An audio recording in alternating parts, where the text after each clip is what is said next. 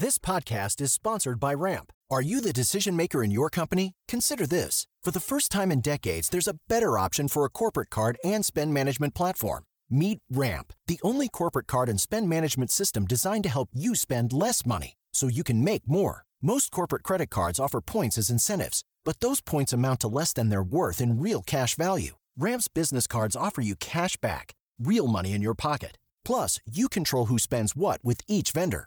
And Ramp's software collects and verifies receipts automatically, which means you'll stop wasteful spending and close your books in hours instead of days. Businesses that use Ramp add up to 5% to their bottom line the first year. If you're a decision maker, adding Ramp could be one of the best decisions you've ever made. And now get $250 when you join Ramp for free. Just go to ramp.com/easy. Ramp.com/easy. RAMP.com/easy. Cards issued by Sutton Bank and Celtic Bank, members FDIC. Terms and conditions apply.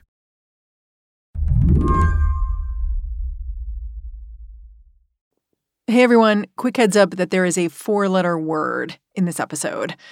But it is a quote from a member of Congress. In any case, you've been warned.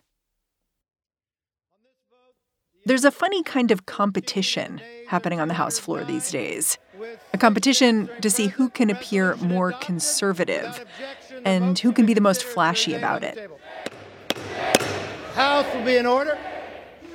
Last week, you could get a feel for what this competition looks like when House Speaker Kevin McCarthy presided over the censure of Democratic Representative Adam Schiff. The House will be in order. You'll remember that Adam Schiff presided over Donald Trump's impeachment. That is the main reason he was targeted. Will Representative Schiff present himself in the well?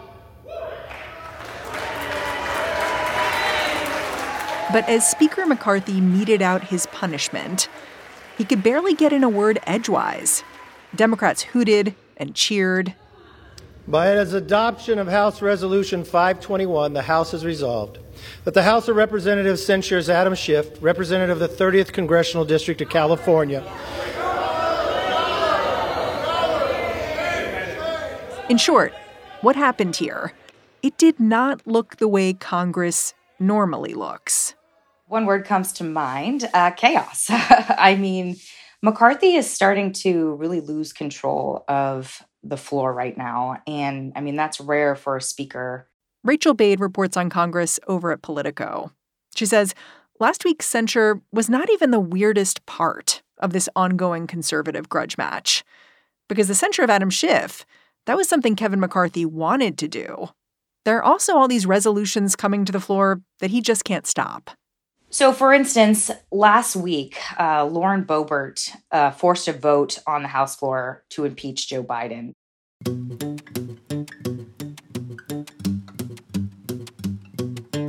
This is an issue that most House Republicans will tell you is completely premature.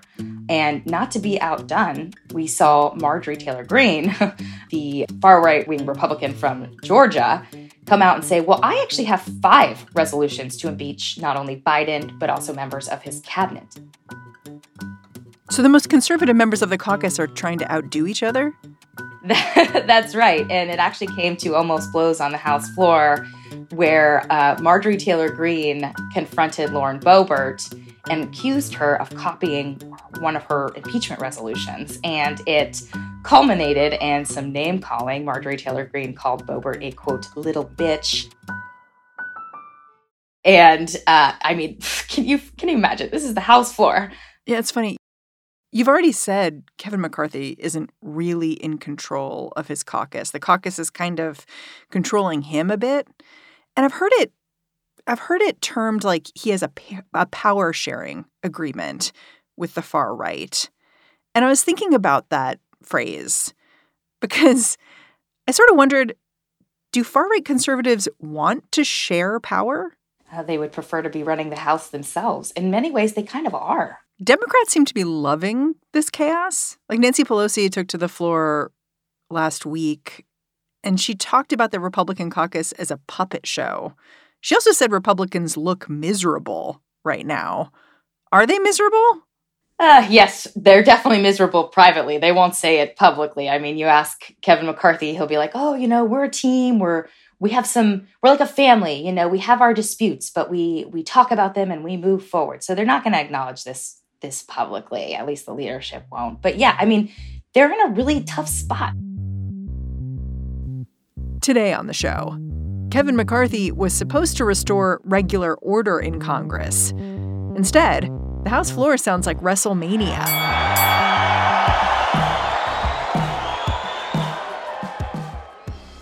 Rachel will explain why. I'm Mary Harris. You're listening to What Next? Stick around.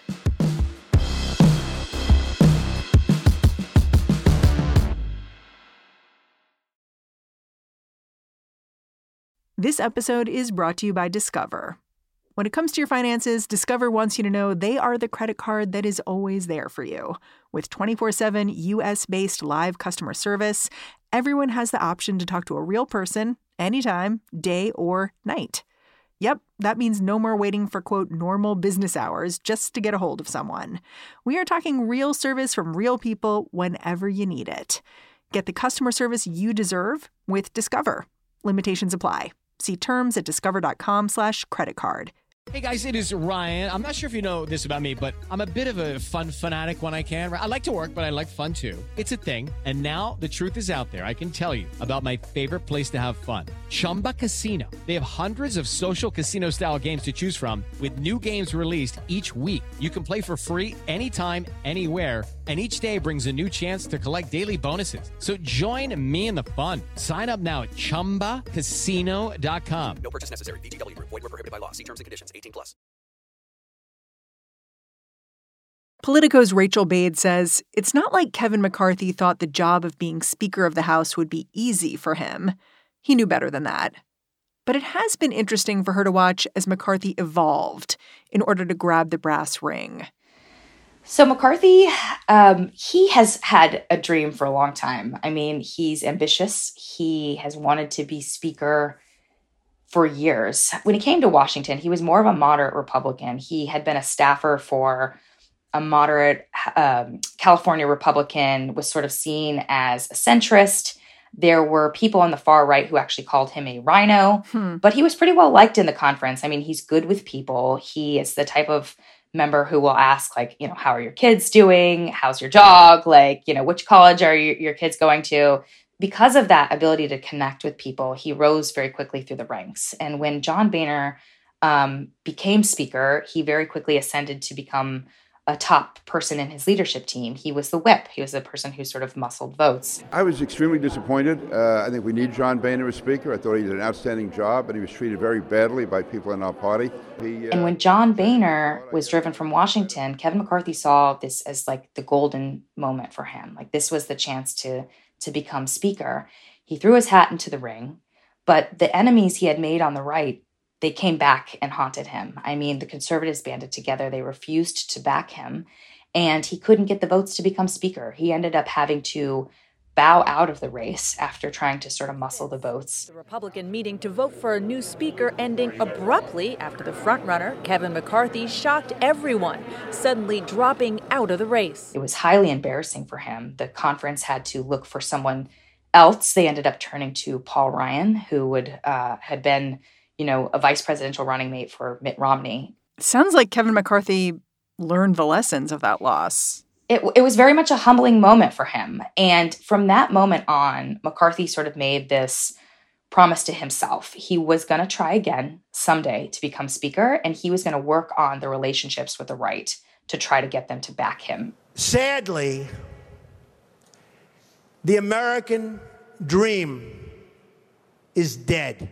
Donald Trump ended up running for president, as you'll recall, 2015, 2016. And at the time, a lot of Republicans in the House, especially Paul Ryan, who was Speaker at the time, they totally disdained Donald Trump. They thought he was a joke. They didn't want him to be the nominee. They did everything in their power to try to make sure he wasn't.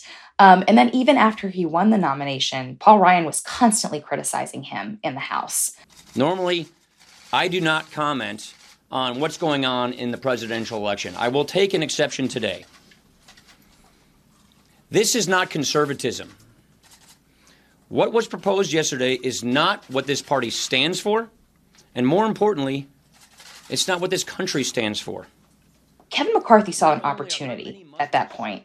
He realized that Donald Trump was sort of tapping into something that, frankly, House GOP leaders were not. He was very popular with the base. Republicans, conservatives just totally loved him. And McCarthy saw a chance that he could maybe befriend Donald Trump at a time when all House Republicans were basically scorning him. And so he did. He reached out to Donald Trump. He introduced himself. He advised him. He endorsed him. And then you'll remember when the Access Hollywood tape came out of Trump saying he could grab women by their private parts, Paul Ryan in a private call said that he was going to unendorse him after he had very reluctantly come to support him over the months. And the GOP leadership team was going to retract their support of their very tentative support of Donald Trump at the time, which was right before the election, and say that he needed to bow out. It was Kevin McCarthy who convinced them on the call that they couldn't turn on Trump. It is a movement where people have not felt it. They think they didn't see it coming, and it's just as overtaken. People are just fed up with everything that has gone on, so they want to see a fundamental change, and that's what we're seeing in the polls. McCarthy became one of his top allies in Congress. They would speak when Trump was president multiple times a day, and because of that, you saw the same conservative groups who were opposing him for speaker, calling him a rhino years before, say, we've got to give Kevin a chance. We've got to let him, show, is he going to listen to conservatives? He says he's going to. Let's give him a shot. That buddy-buddy relationship with Trump, it finally got McCarthy his dream job. In January, he got elected House Speaker. It took 15 rounds of ballots and a lot of concessions, including promises to some of the most extreme House members that they'd have plum assignments on top committees. Rachel says McCarthy still thinks it was all worth it. People make a joke that, if Kevin McCarthy wasn't in Congress, he would have no life, he would be depressed. He loves the social aspect of Congress. He loves being leader. He loves talking to people. He loves trying to make things happen. And because of that, he's going to try to hold on to this job as long as he can. And to do that, he has very much resigned himself to the fact that he's going to occasionally be embarrassed. The 15 votes on the floor to try to get the gavel, a lot of even his allies thought he wouldn't endure those very embarrassing headlines about how he was trying and failing and failing. And yet he sort of recognized that if I want this job, I'm going to have to deal with this. I'm just going to have to suck it up and do it. And he also realized that he was going to have to give a lot of his power to conservatives. And he sort of just made that deal. The big test for McCarthy's leadership was set to be making a deal to raise the debt ceiling. When he got the speaker's gavel, everyone knew, this was the thing. Could he do this? And many doubted that he could. But he did. He made a deal with the White House that involved spending concessions. He called it history-making. So in a normal world, wouldn't getting something like that make McCarthy more powerful? Well, he's not out of the woods yet. I was talking to a conservative last week who basically put it to me like this. Kevin McCarthy has made two promises that are inconsistent with each other, and he cannot keep both of them. He will have to make a choice. When he became speaker, he promised conservatives that he was going to cut spending, and they were going to cut it by more than $130 billion to fiscal 2022 levels. And he said, okay, vote for me for speaker. We will do this. But the pact that he made with the White House actually level spending with what it is right now. That's still $130 billion over the promise he made to conservatives. So that's why you saw after this White House deal went through, the debt ceiling deal went through, conservatives were balking, saying, wait a second, you promised us spending cuts. This deal is not a spending cut. This is where McCarthy's current troubles come in. The speaker's debt limit deal with the White House requires Congress to draw up individual spending bills, one at a time, all of them hitting those previously agreed to fiscal targets. But since most conservative members of McCarthy's caucus think spending should be much lower than those targets, they've been gumming up the works at the Capitol. First, they banded together, refused to let any business come to the floor. And McCarthy ended up having to shut the floor down. He had to recess the House, let temperatures cool down back home. And they basically threatened that okay, if you don't write spending bills at a lower level, then we're not going to let anything come to the floor. And we're going to be just totally frozen and you're not going to get anything done. And so he's going to have to cater to these guys. He said, okay, we'll write the bills at the lower spending number. And they agreed to open up the floor to allow Republican bills to come to the floor. But the conservative wing of the Republican Party was not finished. Lauren Boebert's resolution to impeach Joe Biden, the one that hit the floor last week, it was like a warning shot to the speaker that the Freedom Caucus is feeling emboldened. Rachel Bade says it's an ominous sign for those spending bills, which still have to pass in just a matter of weeks.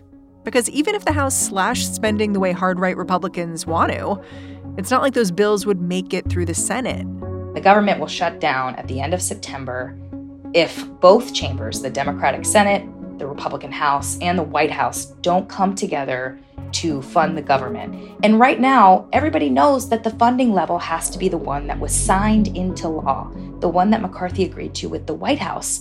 And it really puts everyone on this collision course. I mean, at some point, McCarthy is going to have to decide, is he going to go back on a deal he made with the White House that is signed into law, or is he going to say to conservatives, look, we passed all these spending bills. They didn't go through the Senate, but I made a deal. We're going to have to go with this. And if he does that, do they move to oust him? Because they're going to be furious about this.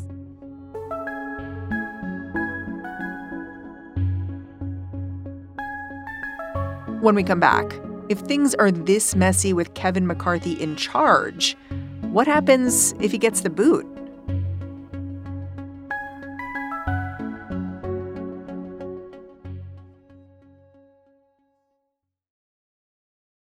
This episode is brought to you by Progressive Insurance. Hey, listeners, whether you love true crime or comedies, celebrity interviews, news, or even motivational speakers, you call the shots on what's in your podcast queue, right? And guess what? Now you can call the shots on your auto insurance, too. Enter the Name Your Price tool from Progressive. The Name Your Price tool puts you in charge of your auto insurance by working just the way it sounds. You tell Progressive how much you want to pay for car insurance. Then they'll show you a variety of coverages that fit within your budget, giving you options. Now, that's something you'll want to press play on. It's easy to start a quote, and you'll be able to choose the best option for you fast. It's just one of the many ways you can save with Progressive Insurance. Quote today at Progressive.com to try the Name Your Price tool for yourself and join over 28 million drivers who trust Progressive. Progressive Casualty Insurance Company and Affiliates. Price and coverage match limited by state law. Do the conservatives have a plan? Like, if they ousted Kevin McCarthy, what happens next? Because as I recall, it wasn't like there were a bunch of people raising their hands wanting to be speaker in the first place. I do think that there are Republicans who want the job. But do they have the votes? No, I mean, that's the big question, right? But I think that conservatives would sort of bank on this idea that after they took McCarthy out, Republicans would rally behind someone. That's what they did with Paul Ryan. I do believe that someone like Steve Scalise, would absolutely want the job. I mean, he had talked about running against McCarthy for a leadership post years ago, and it caused a lot of tension between the two of them. In fact, the two of them still have a very unhappy and difficult relationship. McCarthy does not trust him, does not loop him in on barely anything. But I do think your question, I mean, it is something that protects McCarthy. It is something that it's an argument that he used to try to get the gavel. There's no one else. Like, I am the best position. I've been doing this for a long time. I was a minority leader. I know the conference. I've been whip. Like, I am the best person to lead. And I think it's an argument that very much resonates with most House Republicans. It's maybe his most important argument. It is, but it might not matter. I mean, these conservatives, all they need is 5 votes, 5 people to vote against him. And there are, I can think of off the top of my head, a number of Republicans who would love to just oust him right now. I mean, Matt Gaetz, Andy Biggs. These are people who loathe McCarthy and are just waiting for the right moment. And so I think like these conservatives, these McCarthy critics are sort of in waiting right now. Like, if he's giving them concessions, they're gonna allow this train to keep on chugging. But if he ever, at some point turns against them, this is all going to come to a head. All this tension is driving towards a deadline, right? Like, technically, Congress has to pass spending bills around the fall. So what are you looking forward to in the coming months? Yeah, I mean, it will all, come to a head on September 30th. That's like the last day the government is funded. You've got to pass new spending bills by October 1st. I mean, I'm already hearing from my sources that because of the differences between the Republican levels and the Democrat levels, we could see sort of a temporary patch to kick that deadline to the end of the year. So McCarthy might have a little more time to sort of drag things out. Okay, if Kevin McCarthy's antagonists got exactly what they wanted, huge spending cuts on top of what was already agreed to by the White House, what would happen next? So the plan at this point with the House Republicans is they're going to write appropriation bills at the lower level. And that means these bills are going to have to specifically identify what they want to cut. This is something Democrats are going to be watching very closely. Are they cutting food stamps for low-income Americans? Are they cutting affordable housing? Are they going to be cutting benefits for veterans? They're going to have to detail specifically where they want these cuts to come. And that's where the pain, I think, is going to be enormous for a lot of Republicans in these swing districts, because they're going to have to, it's no longer just a vote saying, okay, we're going to cut spending by $130 billion. It's a vote detailing exactly what they will cut. And Democrats will take those and they will run campaign ads. They'll say, so-and-so wants to take away, Meals on Wheels, or, push Granny off a cliff. And that's where things are going to get very political. And McCarthy is going to have to choose, who does he protect here? Is he going to protect himself and cater to conservatives on these spending bills over the summer? Or is he going to protect his majority makers and tell them no and not bring these toxic votes to the floor? The New York Times has said that what's happening now, the chaos in Congress, it breaks the longstanding code of party discipline, and it threatens the traditional operation of the House. I wonder if you think that's true. If what's happening now really goes beyond Kevin McCarthy's leadership to more of a wholesale restructuring of how Washington works, and if so, what that means. Yeah, I don't think there's any question. That's absolutely right. I mean, I can't think of, in all the years that I've covered Congress, I can't think of a time where I saw lawmakers on both sides of the aisle, leadership on both sides of the aisle, strike an agreement, a big, fiscal agreement, and then one of them retract that after it had already been publicized, signed into law, voted on. And this opens up a whole new can of worms. Like, what does an agreement even mean? I mean, McCarthy is now writing these spending levels at a lower level to appease conservatives. And he had already made a promise on this. So how good is anyone's word anymore in Washington? If your word cannot be trusted, what do you have, especially when you have to work across the aisle? Rachel Bade, I'm super grateful for your time and your reporting. Thanks for coming on the show. Happy to do it. Thank you.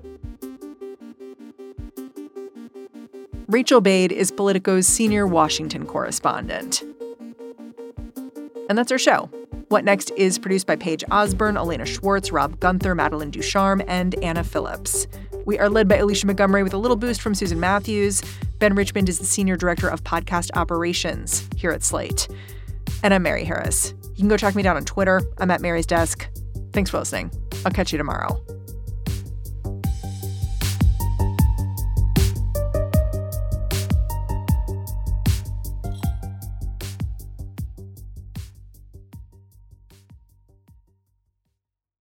Judy was boring. Hello. Then Judy discovered ChumbaCasino.com. It's my little escape. Now Judy's the life of the party. Oh, baby, mama's bringing home the bacon. Whoa, take it easy, Judy. The Chumba life is for everybody. So go to ChumbaCasino.com and play over 100 casino-style games. Join today and play for free for your chance to redeem some serious prizes.